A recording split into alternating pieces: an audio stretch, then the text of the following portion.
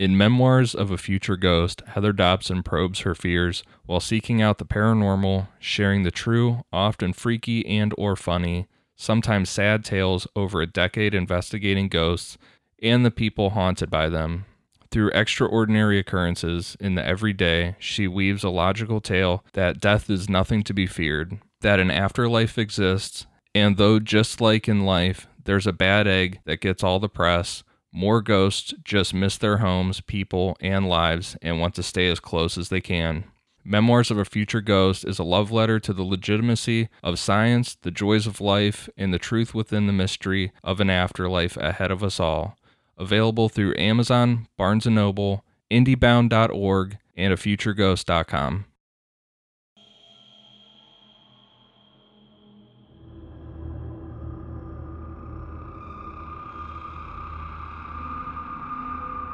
What has red eyes, makes weird noises, and radiates a foul odor?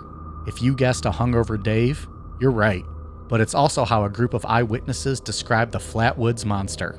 In 1952, multiple witnesses across rural West Virginia all claimed to have seen something flying through the sky, beaming a red light, and crashing into the nearby woods. Today, we'll take a look at their experience and also discuss investigations done by state troopers, the U.S. Air Force, and the National Guard. We'll also discuss how this incident is connected to Project Blue Book. Was it a meteor? Was it a plane crash? Or is there really an entity living in Flatwoods, West Virginia, yet to be fully discovered? Let's talk about it. I'm Mike. I'm Ian. And I'm Dave. If you thought the Flatwoods Monster was another college nickname for Mike's cock, stick around. We're headed deep into the hills of West Virginia to find out. This is Necronomipod. These kids were playing just before sundown down on this field at the bottom of the village. And one of the kids looked up, and one of the little ones, I differentiate between kids and young people. Say kids, the 5, 6, 7-year-olds, and the young people above that, you see. But one of the kids looked up and he said, in so many words, "What on earth is that?" And they all looked around, and round the edge of a hill, behind the village, the north of the village, but lower than the peak of that hill, or the one opposite it, came a pear-shaped, glowing red object which was pulsing from cherry red to bright orange, according to all the witnesses. It was traveling blunt end first. All right, so we're back to what? L. Ron Hubbard, and we're going to get audited. And, Scientology number 5? Yeah, so is that what we're talking about today? Or Technically, it would be a part 6. Oh, right? part 6? I'm sorry, you're right. Is that what we're doing today? Or? No, we are not. Quick shout out to Tony Ortega, though, who did do a whole interview with you for one of those breaks there in the middle of Scientology. Yeah, it was super fun. Yeah, I don't think we gave him enough great kudos on the last episode. So great shout interview. out to Tony Ortega, and go back and check out that episode in the archive. Ian did an awesome interview with him. As a little break from our 4-week bit on Scientology. So we're not on Scientology anymore. We finished. I love it. Put a bow on that. Moving on to some real stuff tonight. Yeah. A serious Cryptids, issue. maybe? I mean, if we're going to compare straight up, is it that different? The beliefs in Scientology and Flatwoods? If we're looking straight up, information.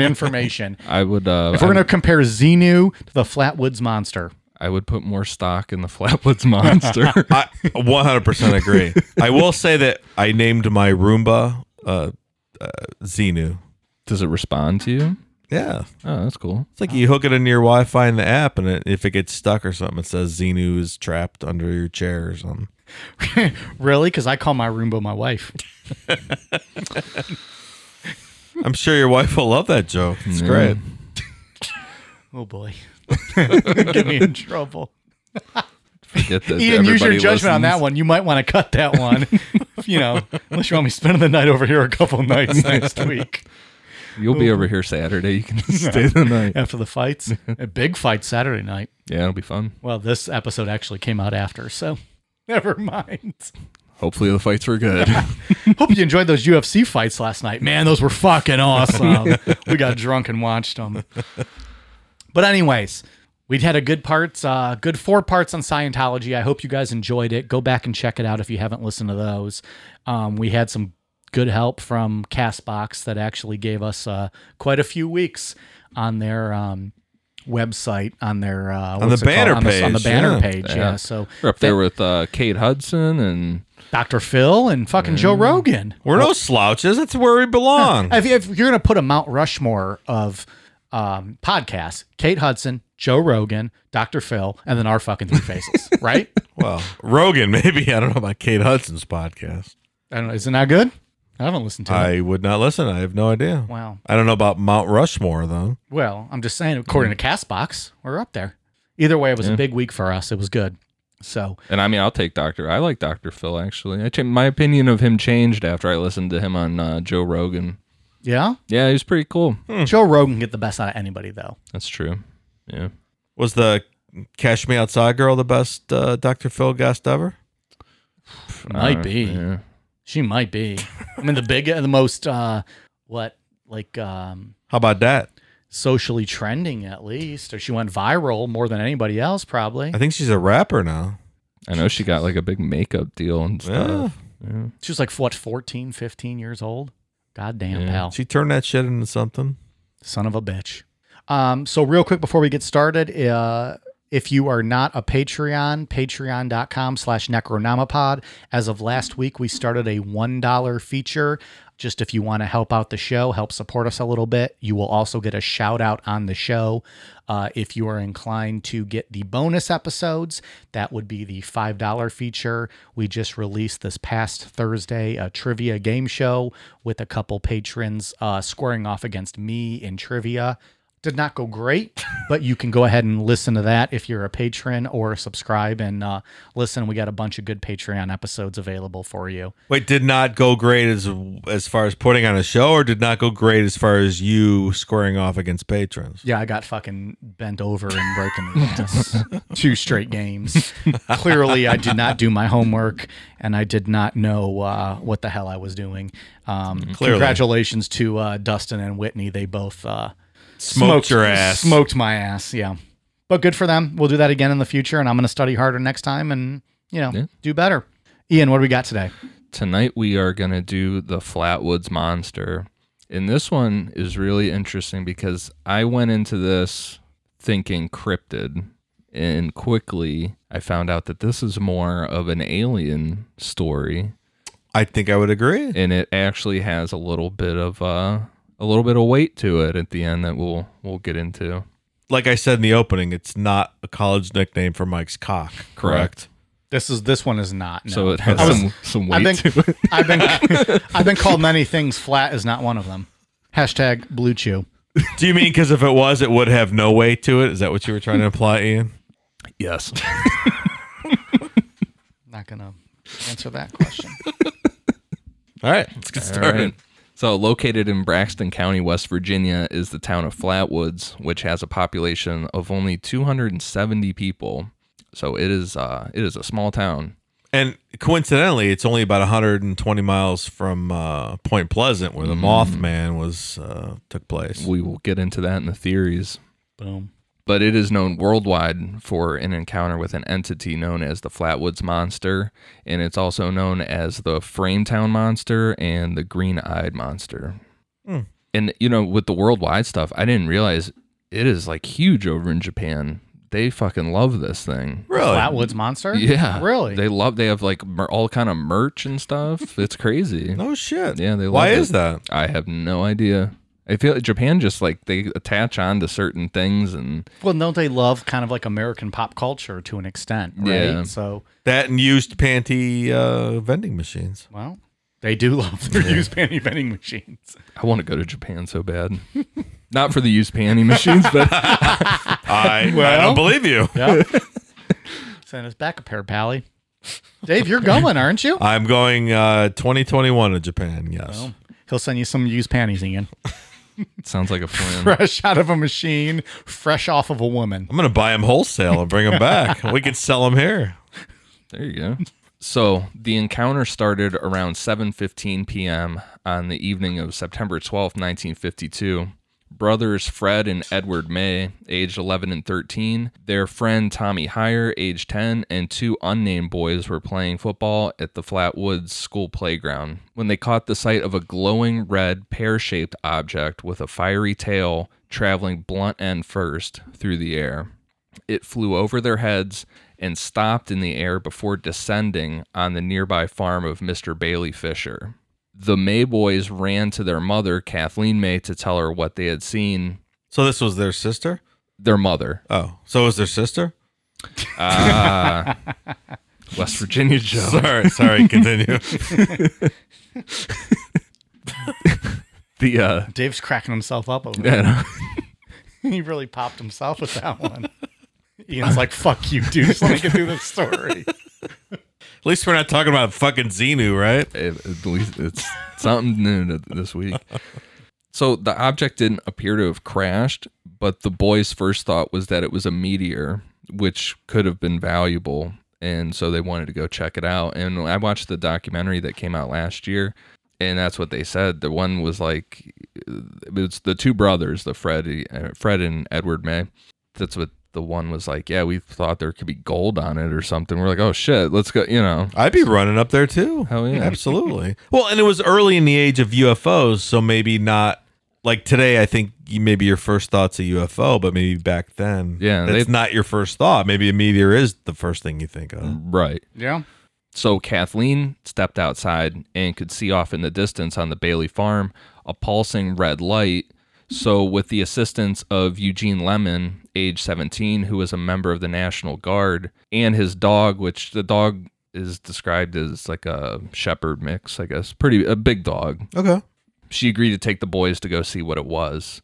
And the way I pictured it, or from reading things and watching the documentary, was it sounded like just a group of fired up kids showed up there, like ready to go, and it sounded like she was like, "Fuck, fine, whatever, shut up, I'll take you." Which there's 270 people in a town, so what the fuck else do you have to do that night, right? Right, exactly. Well, the 2000, I don't know how many people were there then. 270 is what's there now. Oh, today. Now. We're talking about in the 50s. Well, maybe it was 12 500,000 back then, and this monster drove them all out. Well, maybe. or it could have been 12. And they were all related. Go talk to your mother, brother. Go have dinner. Go wash up. Your mother, brother. So, in addition, the group also added 14-year-old Neil Nunley and two 10-year-old boys, Ronnie Schaefer and Teddy Neal, who had also seen the red object, and they wanted to see what it was. Eugene Lemon led the group by flashlight, taking them up a steep hill into a wooded area. After beginning the climb, the group noticed a warm, fog-like mist and this really sickening sulfur-like odor that burned their eyes and noses. At least one of the witnesses also heard a mechanical whining sound.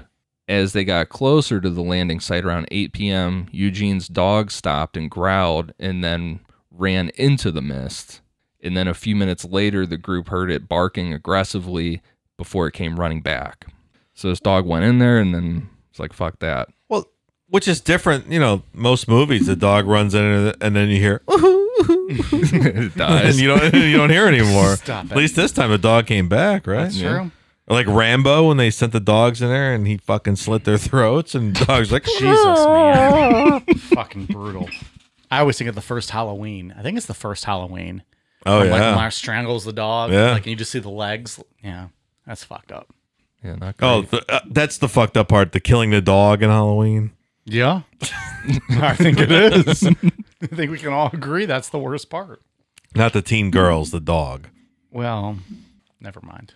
It's going to go down a different road there. So the group continued through a wooden gate and up the hill to the landing site. The younger boys stayed at the gate with Eugene Lemon's dog, who refused to go any further. The five that continued experienced more of a concentrated form of the mist and that sulfur smell. And Kathleen May heard a hissing sound that she described as it sounded like frying food. I think I saw it too that she said it sounded like bacon frying. So sizzling. Yeah. Yeah. That's kind of odd. Yeah, it's weird.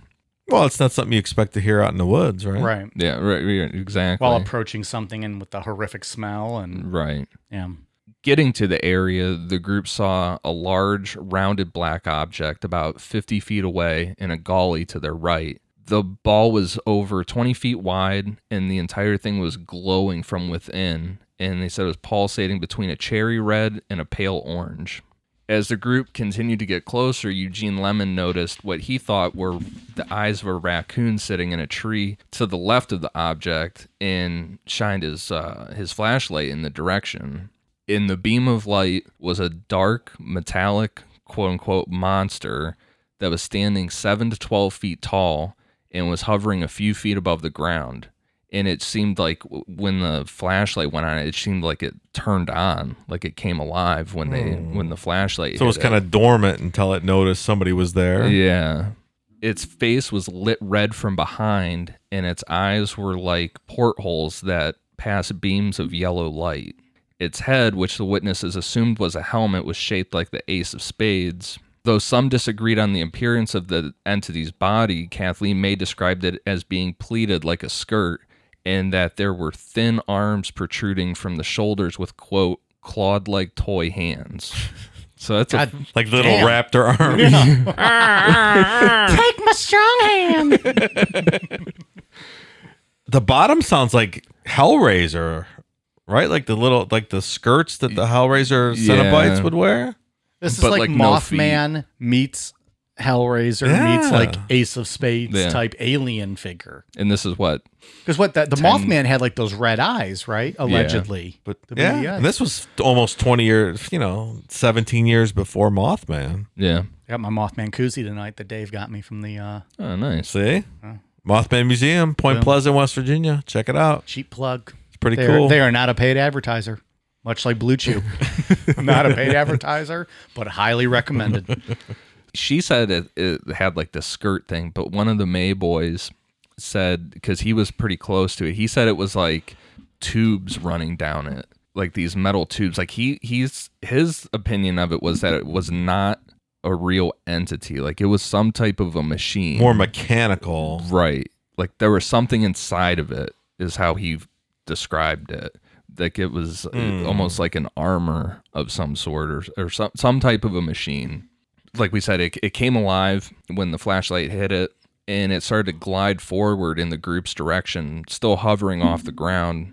A thumping sound came from inside the creature's body, and it began to glow red in the face and green in the body.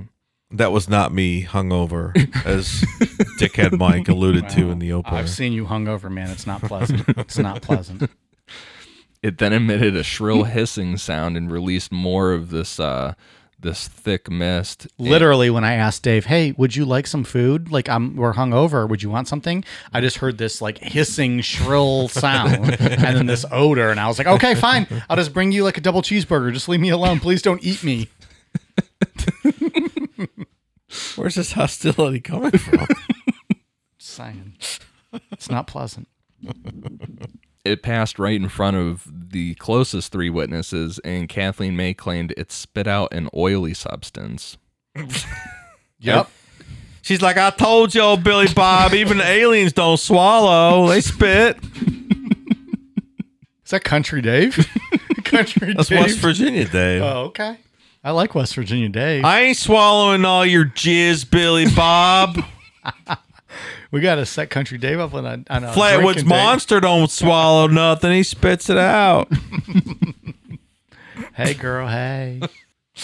So everyone took off and freaked out, ran away. But this entity, this thing, didn't chase them. Instead, it turned around and went back towards the pulsating red object. I got a pulsating red object right here for you. Sorry. Go ahead. Is this what happens when you guys do Power Hour before you come over? Yep. You can go right ahead.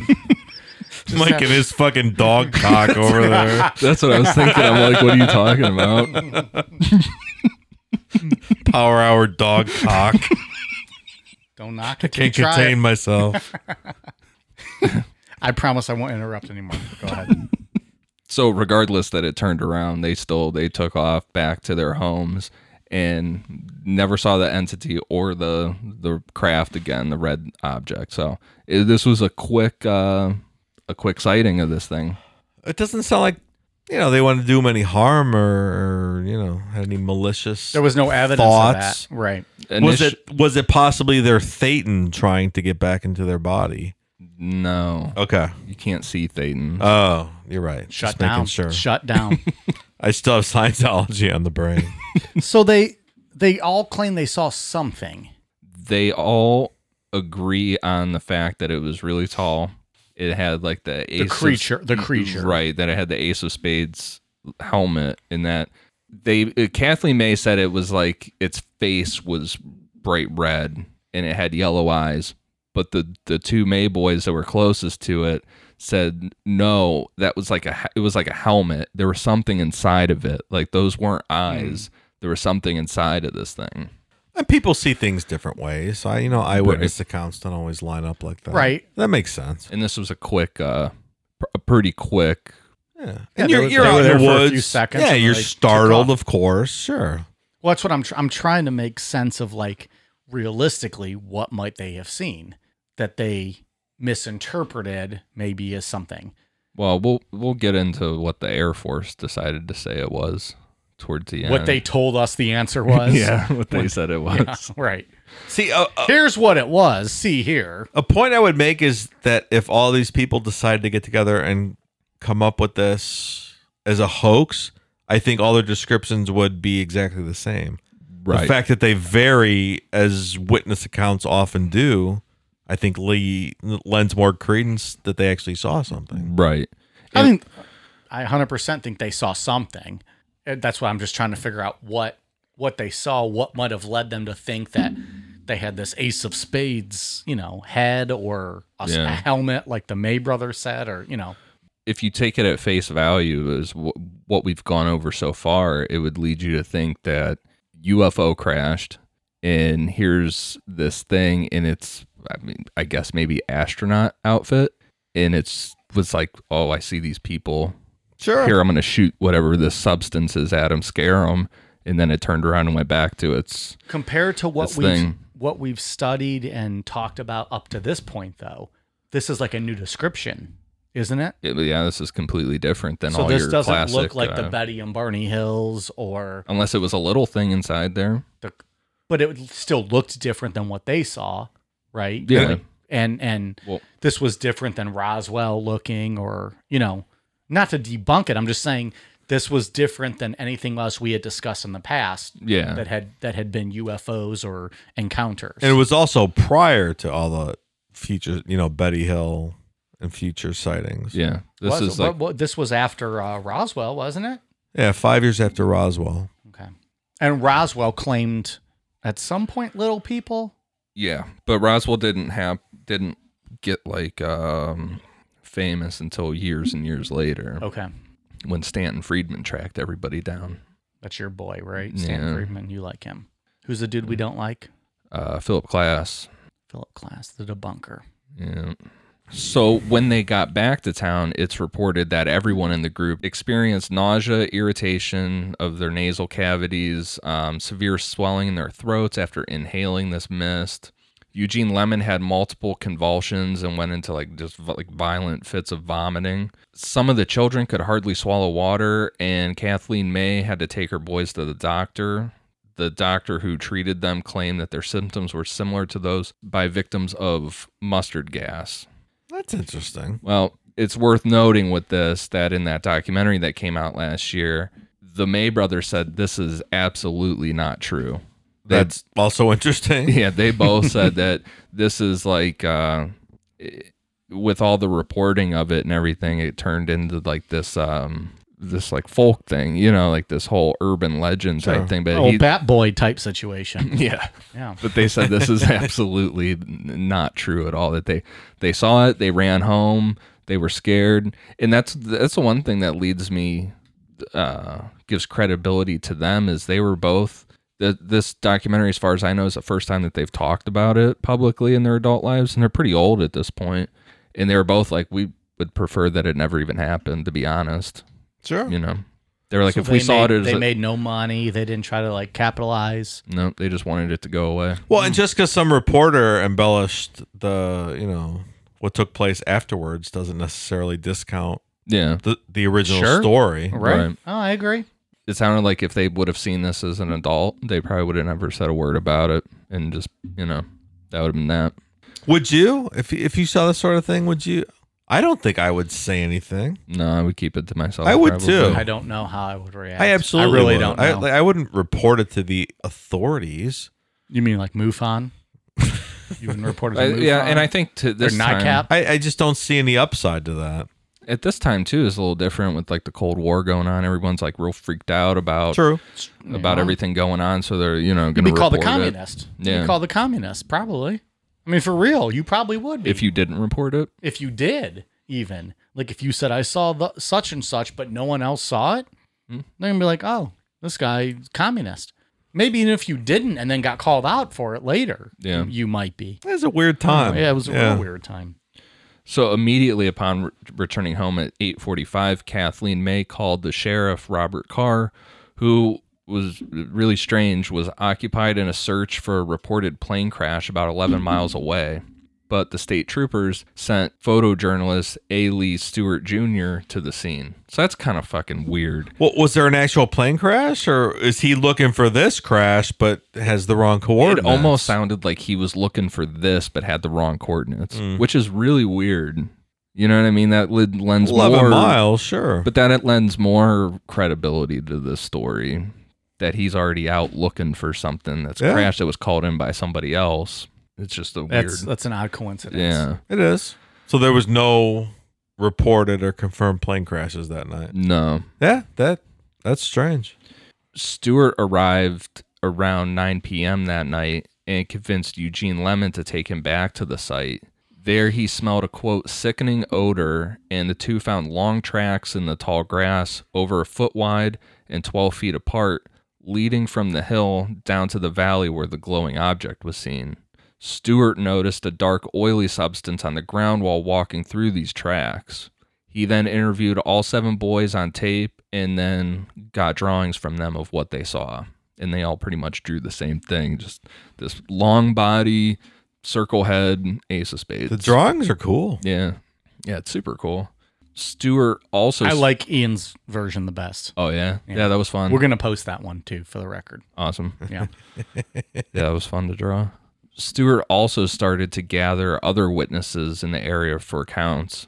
A farmer that had an adjacent view to the Bailey farm reported that he saw a red light in the same areas where the monster was seen and everything was going on. And initially he thought it was a fire. When he got his binoculars to look closer before calling it in, he said that this thing just like kind of dimmed out and it was gone. And that was it. Another witness named Bailey Frayne also reported seeing a red object hovering around the treetops where the monster was seen, and she said it shot off in the direction of Sutton, West Virginia, who also had UFO reports called into their police station that night. And there's an airport there in Sutton, West Virginia, and they had UFO reports. So this whole like little area is like lighting up with UFO reports. So everyone saw it. Yeah.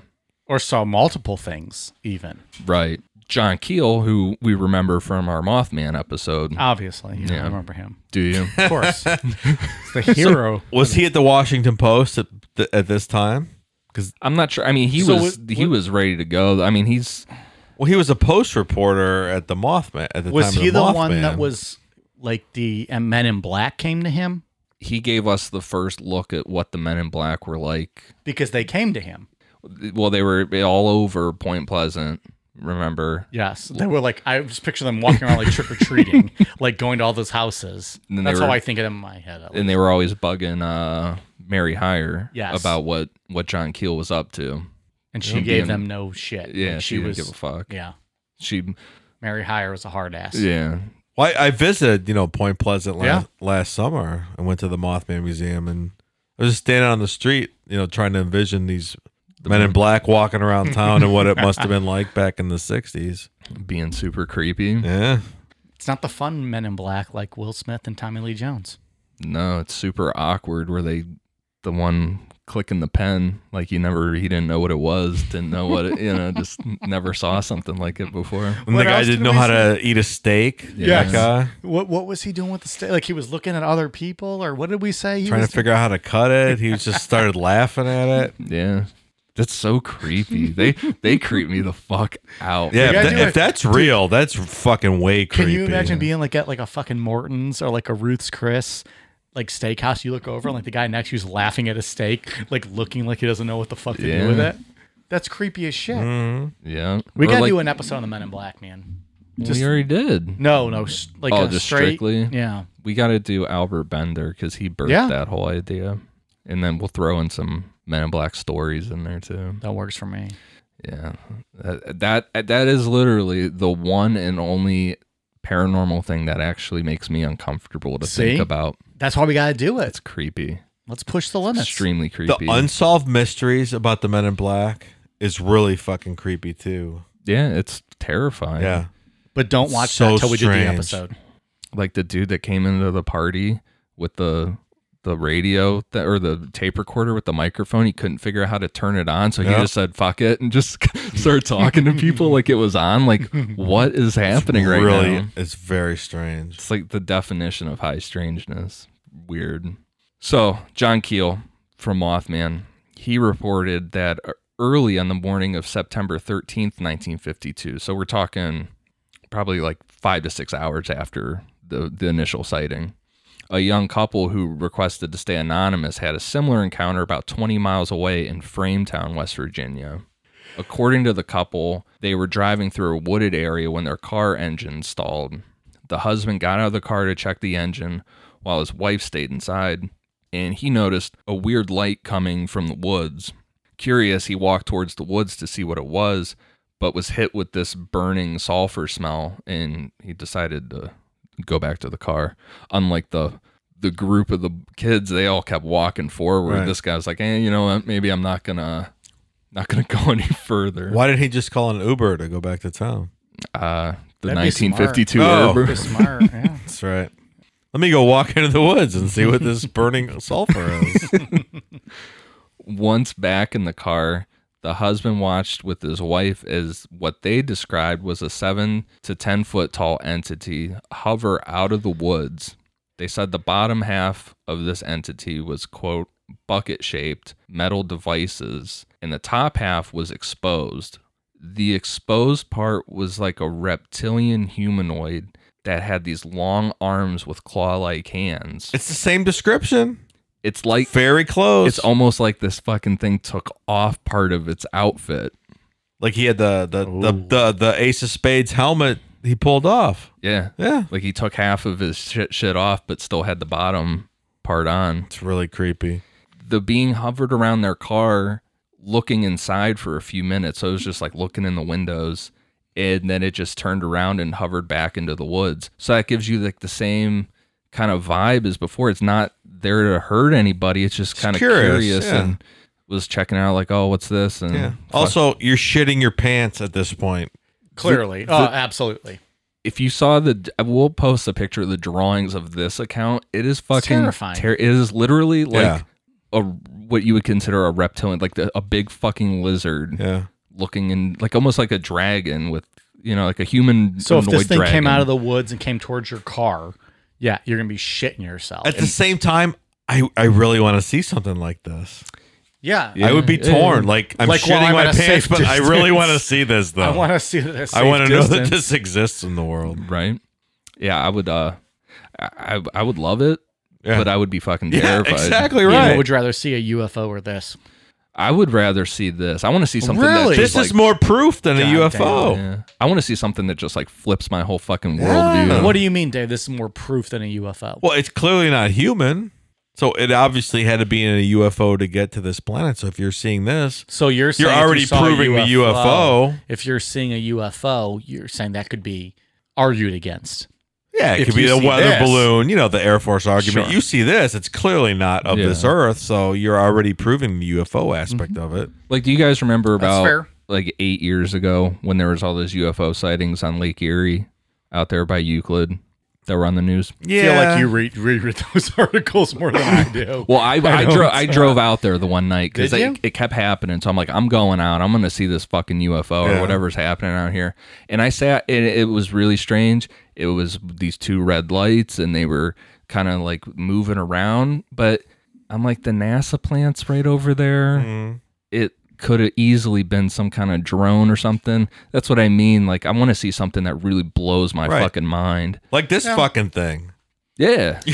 I You completely say a agree. 7-foot tall reptilian thing come out of the woods. The guy don't live on this planet, so he obviously took a UFO on his trip here. So I'm proving both at the same point. That's not a fucking red light. That's a fucking 7-foot tall lizard coming at me right now. Right. I get it. Kind of like the Indrid Cold story. They called the police, and it filtered through, and the Air Force was contacted. The U.S. Air Force contacted the commander of the West Virginia National Guard, Captain Dale Levitt, who was already in Braxton County helping search for that plane crash that we talked about earlier. So that's even more strange that this guy was already there looking for something. A plane crash that might not have actually happened. That could have more than likely been this whole incident. Maybe Men in Black were throwing him off the case. But there's no record of a plane crash, which there would have been. But there is a record of a meteor hitting that night, though. But is there? I believe there is. The meteors in the area, yeah. Yeah. That wasn't just thrown out there by the government. There's legit meteors. From what I read, there was a confirmed meteor that hit that night. Okay. I didn't see the confirmed. So I mean but I know that there was like there was meteor reports showers of and meteor stuff, showers. Yeah. Mm-hmm. So they contact this Dale Levitt guy who was already in the area and asked him to go out and inspect the scene. Levitt said that he arrived on the hill with 50 or 60 men around 1:30 a.m. and took samples of the dirt, leaves, wood, and an oily substance, and he described it as graphite grease, where this entity was seen. That's a lot of people. Yeah. Like, if that happened today, do you think you'd get the National Guard and 60 people out there? They were hyped at this time, and we're going to get into Project Blue Book in a minute, but this is the year that Project Blue Book started in 1952, so they were all over this shit. He also found a 20-foot circle of depressed grass where the boys had seen the glowing object. Which is exactly why they described it. Right. An article in the Charleston Gazette in October 1954 revealed that Levitt found at least one metallic fragment and alleged that curious locals, because locals were coming up at this point too. Like, everybody was up there. I'm sure, yeah. It's exciting. Nothing else going on there. That they found black plastic-like materials. Levitt sent the samples to the Air Force for analysis like he was requested to, but he never personally heard back about what any of it was. He just did his job, and that was that. Because why would they get back to him? Yeah, I mean, they're not. Yeah, they're not gonna. Right. So we know that this is real. The Air Force did contact Dale Levitt to check it out and send back samples, because years later, when Project Blue Book was declassified, the Flatwoods Monster case was something that they investigated. So Project Blue Book was that Mike's college plan to call every girl in the book to get rid of his blue balls? It's 100% correct. I like the thumbs up. Yeah. For those of you watching on video demand, that's a thumbs up. Project Blue Book, which we first talked about in what episode? We've talked about it, I think, in every Alien one so far. Probably Roswell going way back. Roswell for sure. Available in the archives.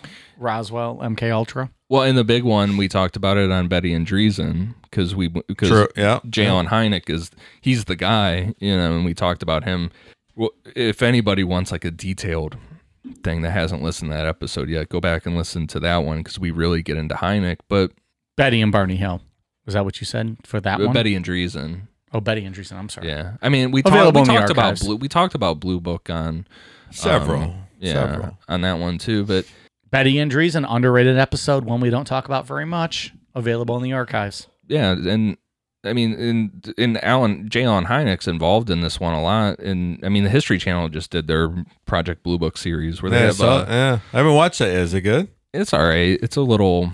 They make like J. Allen Hynek in real life is like the driest scientist on the face of the earth, but they have him Littlefinger from Game of Thrones plays him. Okay. All right. And they make him like this old school Fox Mulder almost. Okay. Which, I mean, it's cool, but it's not real, obviously. Right. That's not accurate. But, I mean, he was the guy. He was on Project Sign, started in 1947, and then it flipped to Project Grudge in 1949, and then it flipped to Blue Book in 1952. And he was the dude. He was there from the beginning, and he was brought in to debunk all this shit. And like we know, we talked about in Betty and Dreesen, somewhere along the line he flipped and believed in this shit, and then went as far as to start believing that, or put forth theories that this is all interdimensional, that this is not from other planets, it's actually like right on top of us. Which is what you believe. Yeah. I think there's way more evidence of that than there is of something coming from another planet.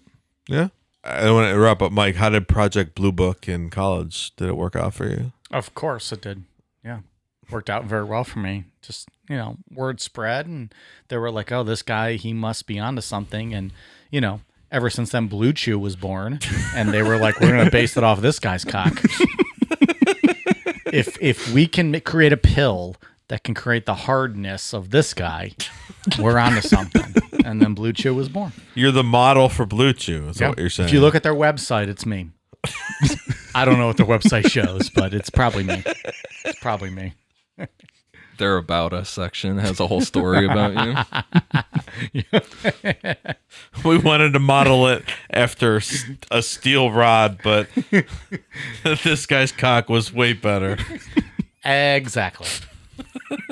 Asked and answered. Blue Chew, an unofficial, non-paid spokesman of Necronomicon. He dropped his notes.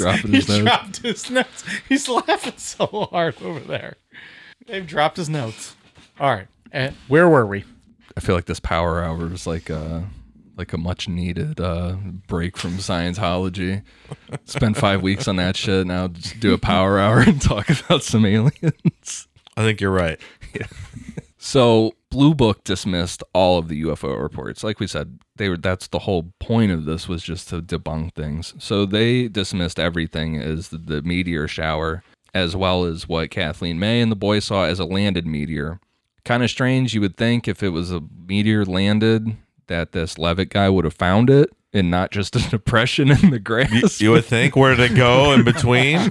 Right. Sure. Kind of strange.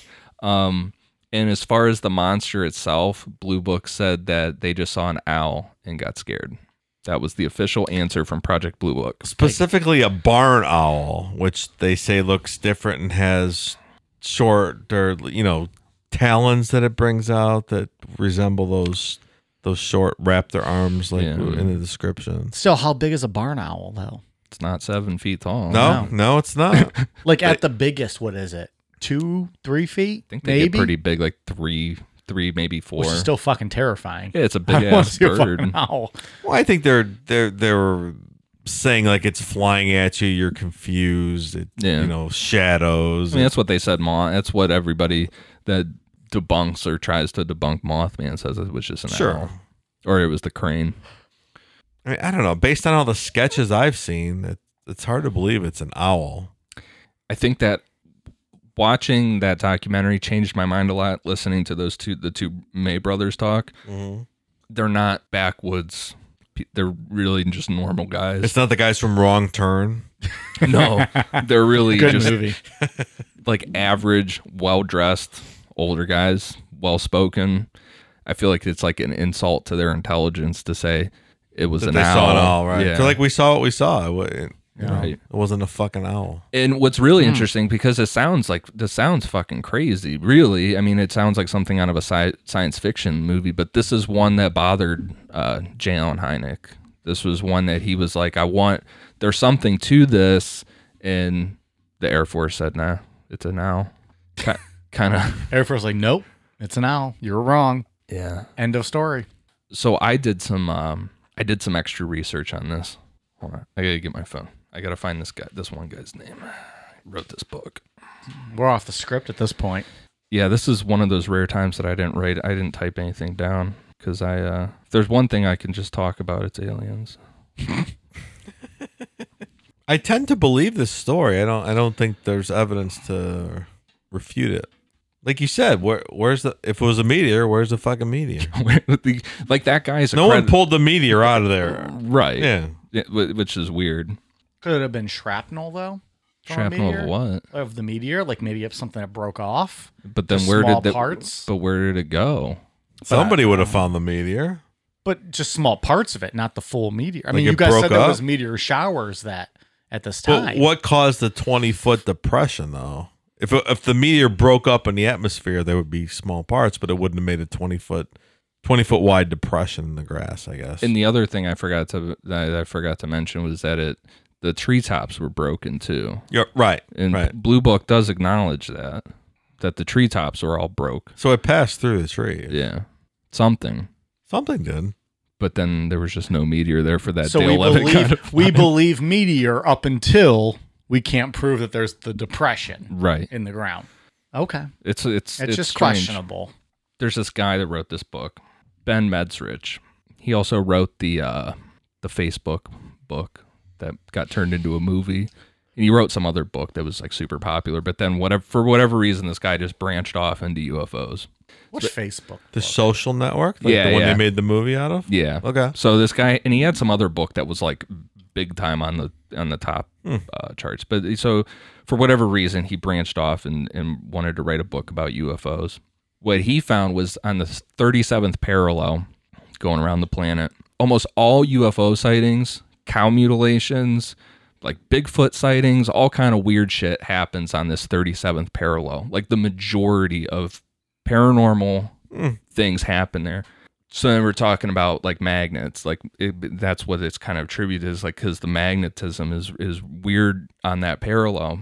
Kick it up to Alan Hynek. He said that it's like this interdimensional thing.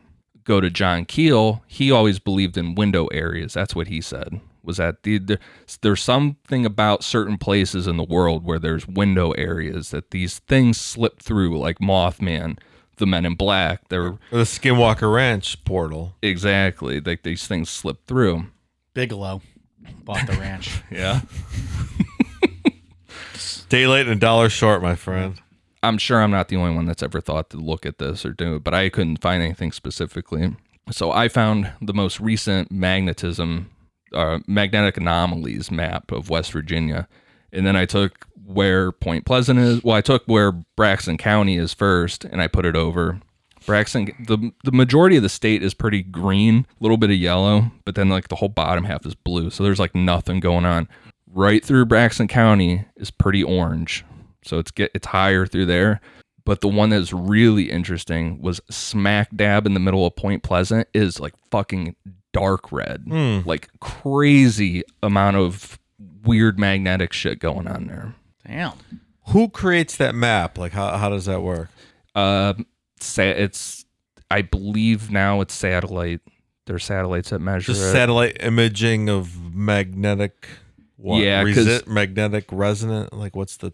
Yeah, the Smithsonian. The one thing I looked at, the Smithsonian had like a map of the whole planet. It was pretty. It was pretty cool. Like there's all kind of.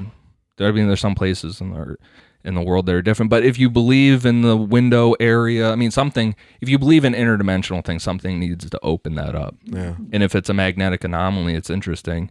It's interesting, and that kind of brings up the thing that people always say, like, oh, why doesn't it show up in New York City and stuff? Because I looked at that too, because that's always something everybody says. There's nothing. There's nothing weird going on as far as magnetic stuff. It's interesting. I might have to look at that magnetic map because that's interesting. It's pretty cool. It changes a lot. Like it fluctuates, but it from what I read, it will stay relatively the same, but it does fluctuate at times.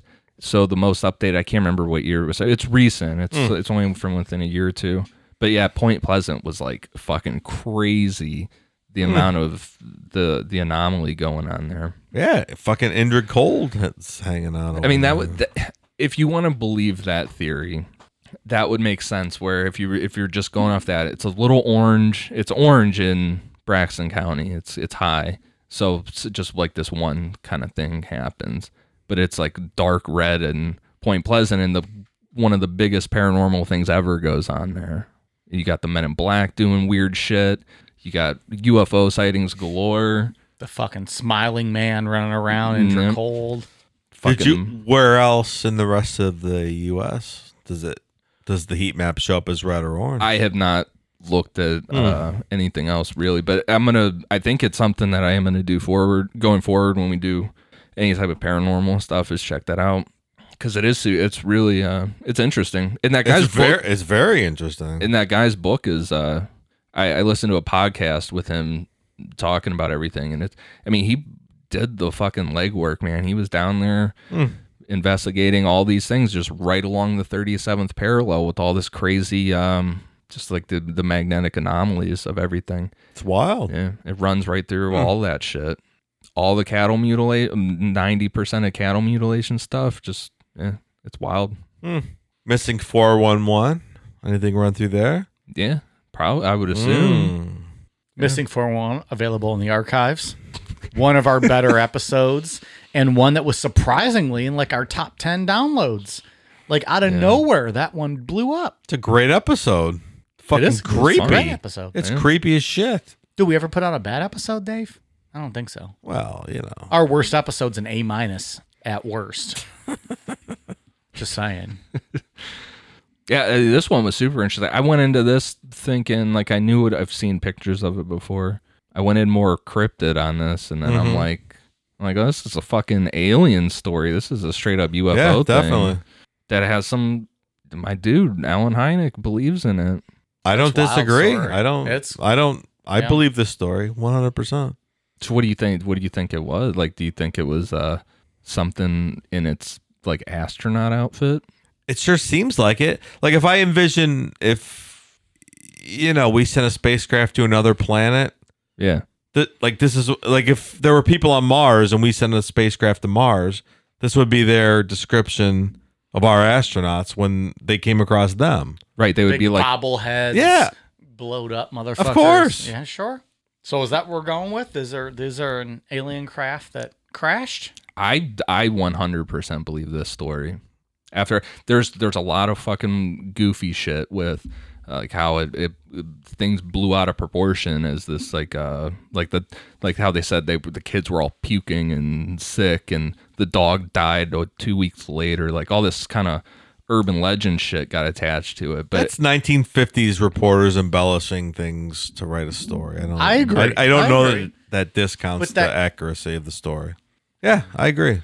It's another interesting. When I was looking for background videos on this, the most frequent thing that comes up is a video on Fallout 76, where is that a video game? Yeah, it's the hardest monster to find in Fallout. The Flatwoods Monster. Yeah. Yeah, you have to. I know you have to fight Mothman in it too. Do you guys play both that game? That's Angie. That's all that shit up there. That's all Fallout stuff. Okay. I do have the shirt. Ian and I both got the shirt from the Mothman Museum. I got the koozie. I got the koozie, so I won. The koozie. I won the real battle here. Drinking out that koozie tonight. Yeah, that shirt's sweet. I love that shirt. I don't know. This was a fun episode, though. It's a nice, good shit. Nice change of pace. I mean, it's not like the story. Like I said, they only saw this thing for like 10 minutes, so it's a really quick encounter, and it never came back. That kind of leads more proof to it too, in my opinion. It's like it never came back. It probably was like, fuck. Yeah, I there's found these fucking here. hillbillies in West Virginia. It's of all the places to land, nothing going on here. We don't need to return. Like two places you don't want to land in the United States: West Virginia and Florida, because no one's gonna fucking take you seriously. Like you land in Ohio or Kansas or Utah or Colorado, people are like, okay, maybe so. Like something fucking different. There's parts of Ohio that I would classify. Well, Ian, I'm not going to go down that road tonight still.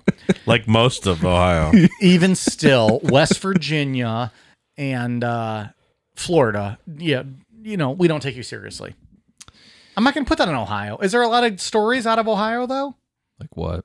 Like from paranormal or UFO? Oh, yeah. We got the Loveland Frogmen. See, we got to start talking about this shit. The Frogmen. We'll do the Frogmen eventually. Awesome.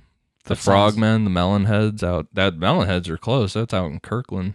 We can't do hometown heroes every week. Well, we absolutely can if we wanted to. It's just too many of them. All kind of shit going on in the All world. right. I love Well, then the fuck monster Ohio. stuff. What the hell do I know? I do too. I love this story. The monster stuff's cool. This is a good story, though. Yeah, it gets interesting with the whole the Air Force, you know. I just want to see one of these things one time. Something that just You blows say my that. mind. You guys say that. But if you saw this, Yes.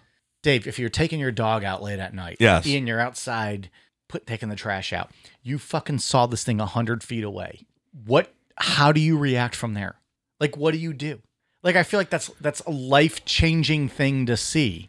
Look, Like, you're I'm not gonna sleep that night if you no. see I'll something admit like I'll be scared shitless, and I might shit my pants. Like, but I would still not- want to see it though. I don't. Oh, I do for sure. I wouldn't be Ed Walters. I'm not running full You're not gonna force. you're not gonna at be it. shooting in bushes at this thing Yeah. naked. I 100% want to see it though. I don't. I don't want to know that fucking exists. I mean, I think I want to know that exists, but I don't want to experience it myself as being the one that be like, Oh, I it is do. like that fucking exists. Yeah, and I don't know. I think there's something to. I think there's something to that whole idea of that the government doesn't declassify things because they don't know what it is and they're not going to admit. I 100% something. agree with that. I think Tom DeLonge has shown that with all that Navy stuff. I mean, the Navy just came out the other day with that and said that these are, what do they call them? Not unidentified, something aerial phenomenon. They won't use the term UFO because they don't want to get all. But they say they don't know what it is. I think that's what it is. I think that they're not gonna admit to something that they don't understand. Well, I think Tom DeLonge definitely shows us like all the small things. Tom DeLonge also posts a lot of pictures of himself on Instagram. I started following him for the UFO stuff. Yeah. He literally just posts pictures of himself all day long. So I'm like, dude, I'm unfollowing That's you. great. Man. I know what you look like. I don't need to see a picture of you every day. Ian, say it ain't so. Yeah. I will not go. Yeah, I don't think. Okay, so if you saw that, Dave, Ian, you guys are saying you're not going to be terrified. Are you pulling out your phone? Are you running away? What are you doing if you saw that? And I want, think realistically. If you're outside late at night, you see that figure. I'm pulling out the phone for sure. I think you have to. I think You I have would. to. I don't even know if I would think to do that. I'd probably be really scared. Yeah, true. If it's at a distance, like if it's down the way, you see this figure, this light. Are you pulling out the phone, or are you frozen, or I'm not running away. I'll tell you that. I'd like to think I would have the wherewithal to pull out my phone. I want to think I'm not that retreating too, though. I want for once someone to pull out their phone in a situation so we have fucking evidence. I think I'm pulling out my phone. Yeah. I don't know. I know if I was like those people in the car, if that story is real and you believe that at face value, and this thing's just like getting real close to the windows and looking in, I understand. I understand that's terrifying. Why didn't they pull out their 35 millimeter 1950s camera? Well, it's a good question, Dave. That's why I'm asking now. I want to know if this stuff all happened back then. Why is it not happening now? And if it is happening now, in the age of smartphones, why is nothing being captured? It's a valid argument. Yeah, I mean, I guess that's where my skepticism comes from. Yeah, and I'm skeptical too. I always make the argument: why don't these things show up in Times Square where 10,000 people are going to see them? Right. Yeah. It's always fucking like Roswell where there's 12 people or right. whatever. And then you could, I don't know, maybe it's the John Keel window areas theory. Yeah, and maybe it is. There are certain places in the world that. But come visit me. I want to see this. Stuff slips through. Yeah. If you're an alien, we want you on the show. So come on, hit us up at Necronomipod on Twitter, Instagram, YouTube, visit our neighborhood. Facebook. Visit us when I'm walking home, stumbling home tonight. Yeah. You will be our second in-studio guest after Casey Anthony, which we're working on. That's a joke. We're not getting her. We're trying, though. It's not for lack of effort. Ian, you got anything else for the old Flatwoods Monster? No. It was a nice change of pace. This was a fun episode. Yeah. Nice, something different. And we got kind of like a Mothman Part 3 almost. Yeah, slightly. Yeah. It's got the same vibe. We got some heavy hitters coming up in Probably what the next 4 weeks straight, 4 or 5 weeks straight. We got some counting the bonus episodes. So if you're not on Patreon, you might want to get on that. We got some good stuff coming. You don't want to miss out. Yeah, we got some heavy shit coming down the road, especially next week. Dave, what do you got for us on Flatwoods? I have nothing else to offer. You believe the story? I do, and I love these stories. These are my favorite kind of stories. You believe this story? You don't believe in Jesus? Jesus does not exist, and if you can offer me any actual proof, I will be open to discussing it with you. But you believe the Flatwoods Monster? There's absolutely no historical proof ever presented that Jesus was an actual person that walked the earth. So I regret asking that question. Just my opinion. I could be wrong. Someone sent me a meme. I can't remember who exactly sent it. It was like paranormal people or whatever, and it was like believes in magic and all this shit. And it was like also paranormal people. Jesus doesn't exist. Kind of true. A little bit. Look, aliens visiting from another planet is far more believable than someone being executed and rising from the dead. Maybe Jesus was an alien. There's those theories out there. That's more plausible. You just blew our minds. That will just pop on the History Channel and watch Ancient Aliens. They bring that shit up sometimes. The guy's got a sweet fucking haircut. So Giorgio Tsoukalos is his last name. I think it's Giorgio Tsoukalos. The guy's cool as fuck.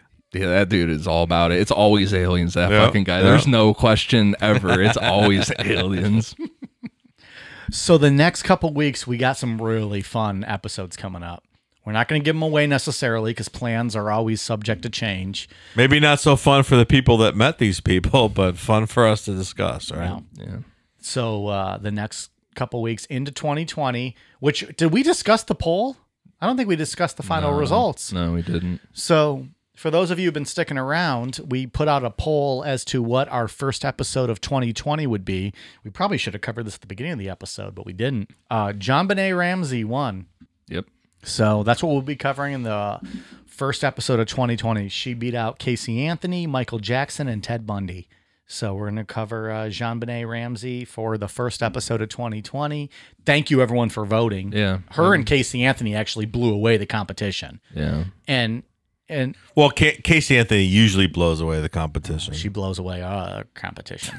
I thought we were going to be moonwalking into 2020 for a minute there, but Michael, he was in the lead there was a lot of votes for him in the beginning, but in all fairness, so JonBenet and Casey Anthony ended up with a clear cut. Those were the 1 and 2, with JonBenet winning, obviously. But I think we're going to cover all 4 probably in 2020. Big subjects, all fun subjects, and things we'll touch on. So, JonBenet won the vote. We should have covered that probably earlier. We didn't, though. But anyways, if you're still listening to us, JonBenet won the vote for the New Year's show. So that'll be out. Well, I think it's that first Sunday. It's January 5th or something like that. Yeah. So that'll be the show. Anyways, like 4 or 5 weeks of murder coming up here. So. We have some. All right. We actually have some really fun shows coming up. So if you are not into the Scientology and into more of the murder, stick around. If you love the Scientology, we'll stick around because we're fucking like CSI the next couple weeks. It's going to be fun. Happy holidays. We're bringing you murder. Quick shout outs to the patrons who have joined this past week. We appreciate you very much. Thank you to Brent, Isaiah Gray, Rachel Leavitt, Stephen, Heather, David Purton, David Pearton, Cynthia Carragines, Lee, E, Tallgrass Northwest, or Tallgrass NW, and Allie Motley. Thank you very much. Ian, what do you got for us? For iTunes, I have Chloe123. Oh, it's Devin. Megan DTX. Thank you guys for the shout outs. And I just want to say thanks. I know we said it last week, but thanks again for everybody that's been listening. I mean, we got our downloads have now gotten to a point that I think we're looking pretty good to get some real advertisement going on, and we might also become like a real podcast. Yeah. So thank you so much awesome. For everybody that's been listening. It's been a great year so far. It's really cool. I feel like we're rookie of the year for podcasts, in my own opinion. In your humble opinion? In my humble opinion, we might be the fucking rookie of the year.